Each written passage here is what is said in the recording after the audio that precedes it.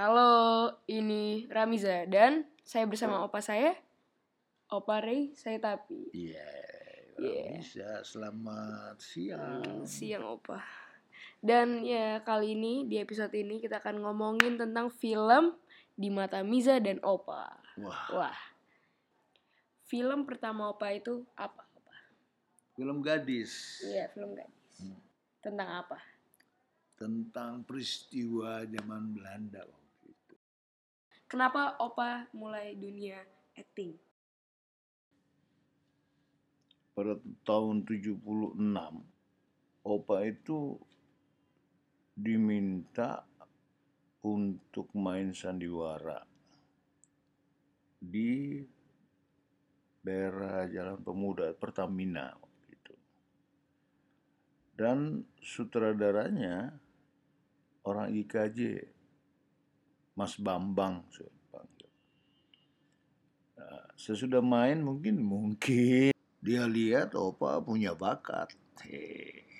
Dia bilang supaya ayah lanjutkan saja ikut sekolah di LPKJ dulu, LPKJ sekarang Institut Kesenian Jakarta, di tim situ.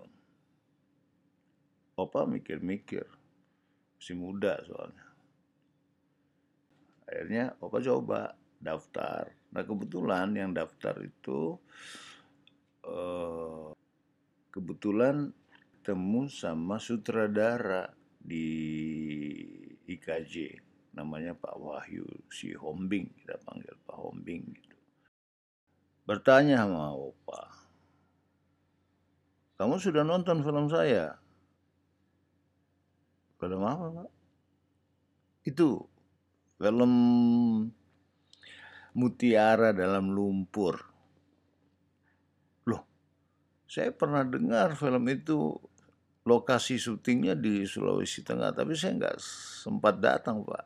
Padahal lokasi itu di tempat itu kan di Taman Jeruk, banyak bikin jeruk dan dari kecil tuh ngambil jeruk-jeruk di situ. Dia bilang kamu udah nggak nonton? Nonton sudah kalau nggak salah di TV atau di mana dulu ya, di bioskop sini Jakarta itu. Tapi ya udah, dia bilang kamu kurang perhatian ya, karya dari daerahmu sendiri tuh. Tahu Pak, tapi saya kan belum kepikir ke film, belum nggak ada niat di film sebenarnya. Loh kenapa kamu masuk film gitu loh? Kan diajak sama Mas Bambang gitu. Akhirnya kami dialog dan Opa diterima di Institut Kesenian Jakarta. Dan Opa sudah berjanji waktu itu tidak ingin main film. Opa ingin mengembangkan teater di IKJ karena IKJ punya stage, panggung kan. Bagus lagi panggungnya, cuma belum selesai karena kerjasama sama Jepang kalau nggak salah kayak gitu. Jadi Opa sekolah. Setelah 2 tahun, setelah pentas bebek liar Wild Duck, ciptaan Henry Gibson di tim, ada sutradara cari Opa, namanya Nyaba Sakup. Nah, Opa nggak tahu kalau dia cari-cari, tapi ketika Opa habis makan siang, lantas Opa ke teater luas, di depannya itu Opa dicegat sama Opa Deddy Miswar, aktor. Bung Ray, dia bilang, tadi ada sutradara mencari kamu. Siapa sutradara siapa? Nya Abbas Akub, orang Aceh. Hebat dia loh. Udah, coba kamu ke Ibu Tati. Mungkin masih di situ ngobrol mereka. Terus, Opa tidak kenal kan Nya Abbas Akub tuh. Opa kan jarang nonton film kan. Tapi Opa ikutin aja lah, udah dicari, terus diam aja. Opa ke situ dia nggak ada. Bu Tati senang sekali karena ada sutradara yang mencari Opa. Dan sutradara itu terkenal, namanya Nya Abbas Akub, orang Aceh. Dia tinggal di Jawa Timur dulu. Terus Bu Tati bilang, kamu datang ya. Dia minta kamu datang ke rumahnya di Jalan Cicurug situ. Udah Opa besoknya siap-siap. Tapi sebelumnya Opa bilang begini loh, saya tuh nggak mau main film. Opa bilang Opa mau di teater aja gitu. Tapi Bu Tati tetap ngotot, nah Opa ya, karena dia guru Opa ikutin. Sampai di rumah keesokannya santai, rileks. Dan akhirnya Opa ketemu sama seorang perempuan, Nyaimu. Kita syuting di Probolinggo sana, Jawa Timur. Udah, itu ya apa saat itu di film dan main banyak film. Ada pertanyaan lagi? Nih Opa nih, kan kita udah ngomong sejarah Opa masuk ke dunia perfilman. Sekarang aku tanya, dalam sejarah itu paling sering itu main film genre apa? Yang sering Opa mainkan di film itu drama anak muda. Karena Opa dulu bermula di film itu dari anak muda. Juga ada film-film yang unik seperti Mengaku Rasul, Opa main. Ada juga film 7 Manusia Harimau gitu, yang unik-unik. Dan ada juga Dukun Ilmu Hitam. Tapi lainnya hampir semua itu banyak anak-anak muda yang perebutan cinta lah, atau hal-hal yang sifatnya bisa menjadi pertumpahan darah, gara-gara cinta gitu. Jadi banyak Opa mainkan. Tapi Opa paling senang film drama. Karena Opa di Akademi Teater dulu basic utamanya itu di drama. Begitu sayangku. Ramiza, ini kata Om Suryo, bener apa enggak nih? Katanya kamu banyak nonton film. Banyak film. Apa aja? Coba. Film Amerika, film Jepang, film Indonesia, film Opa. Udah pasti. Sekarang Opa mau tanya, apa yang kuat di film Amerika sehingga kau suka? Film Amerika itu kuat. Itu Apanya? filmnya ada moralnya. Terus kalau scene-nya kayak apa ya namanya? Kalau scene-nya itu walaupun apa ya, orangnya itu mainnya biasa-biasa aja. Orangnya biasa-biasa. Tapi karena biasa-biasa itu orangnya kadang-kadang ada yang bagus, ada yang jelek juga kan apa? Walaupun yang jelek karena editannya itu yang membuat editnya itu kayak seperti lagu-lagu kan, itu membuat ceritanya lebih menarik Opa. Masa kayak gini sih Opa, film horor nggak ada lagu-lagu seremnya Opa. Mana seremnya, malah lagu-lagunya kayak Happy Birthday to You di film-film horor. Nggak bakal pas Opa. Jadi gitu. Film itu tergantung dengan musiknya. Kalau horor harus. Pokoknya Avatar itu adalah film.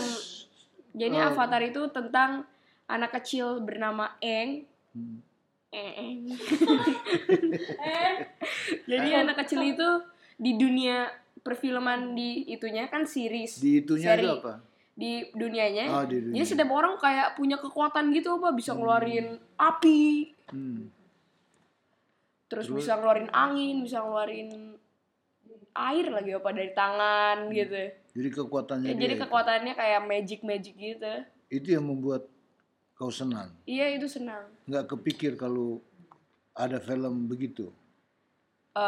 Saya sih enak. Gagasannya iya. Terus yang kedua Jepang apa? Jepang. Saya mah kalau Jepang sukanya nonton yang apa ya, iseng-iseng yang film Jepang yang kayak ada satu yang namanya One Punch Man gitu. Kan semua film yang bergantungan dengan superhero sama action saya suka. Jadi ya film Jepangnya One Punch Man. Jadi kayak superhero-nya nonjok, monster-monster gitu pakai satu pukulan langsung monsternya udah mati gitu. Oh gitu. Kekuatan luar biasa. Ya kayak Superman lah. Saya terinspirasi dari Superman tuh. Terus film Indonesia? Film Indonesia. Saya mah The Raid. The Raid ya. Iya. Film Opa kan? Iya. Kenapa kamu suka? Keren Opa. Satu, yang paling penting ini karena ada Opa. Ya udah pastilah. Yang kedua karena The Raid itu filmnya action. Kan aku bilang aku suka semua film action Opa. Terus ada darah-darah Opa. Ush. Itu bikin lebih keren Opa. Kayak cak gitu. Ada kungfu-kungfunya kan Opa? Memang The Raid itu 50 film terbaik dunia menurut Hollywood loh. Nah, hebat ya. Oke, jadinya aku mau nanya ke Opa sekarang. Kan dari tadi Opa nyanyain aku. Nah, terus apa? Jadinya apa? Aku mau nanya Opa. Kan pasti di dunia Opa, di sejarah Opa, di dunia perfilman, pasti sempat melakukan scene yang kayak sulit kan? Scene yang sulit. Jadi contohkan yang Opa pernah lakukan, scene yang sulit untuk Opa itu contohnya gimana? Apa gitu scene? Adegan. Kamu bilang adegan aja. Iya, adegan. Adegan yang sulit itu adegan yang tidak pernah Opa mainkan gitu. Jadi film horor gitu. Hantu. Opa nggak pernah tahu hantu itu selama hidup. Terus jadi hantu. Jadi ngarangnya berlebihan jadinya. Tinggal sutradara bilang kurang, tambah lagi, kurang itu gitu. Jadi Opa main tuh. Tapi enak juga karena ada ruang baru yang Opa tangkap dari hati peran yang Opa mainkan. Iya. Gitu. Oke. Ada pertanyaan lagi Opa. Tentang The Raid. Saat Opa melakukan adegan The Raid, itu sulit atau tidak Opa? Karena ada banyak darah, ada banyak fighting, ada banyak kungfu. Terus ada banyak bahasa actionnya kayak terus kayak gitulah. Suara-suara itu. Suara-suara Opa kayak marah-marah ketemu orang yang fighting. Susah nggak kata Opa film The Raid untuk diperankan? Sebenarnya Opa waktu itu latihannya ada 5 hari. Action-actionnya. Dan sutradaranya itu mencari Opa itu sampai di rumah. Dia cari. Terus kita ngobrol-ngobrol. Terus jadi kita saling tukar pikiran. Dan adegan-adegan juga Opa sampaikan apa yang Opa inginkan supaya film itu tidak biasa gitu. Karena orang kalau nonton film biasa Bosan gitu. Akhirnya dia setuju dan beberapa kerjasamanya jadi bagus. Jadi nggak lama syutingnya gitu. Dan film itu meledak di mana-mana. Kalau nggak salah banyak sekali penontonnya di seluruh dunia itu. Sampai Opa tuh pernah ke Amerika, terus dipeluk sama 2 tentara. Ternyata mereka baru kemarin nonton filmnya. kayak gitu. Yeah. Jadi punya pengalaman unik di film itu. Oke, itu adalah untuk podcast kali ini. Semoga kalian enjoy. Jangan lupa mendengar podcast berikut aku dengan Opa. Terima kasih untuk mendengar. Aku dan Opa keluar. Selamat bersenang-senang.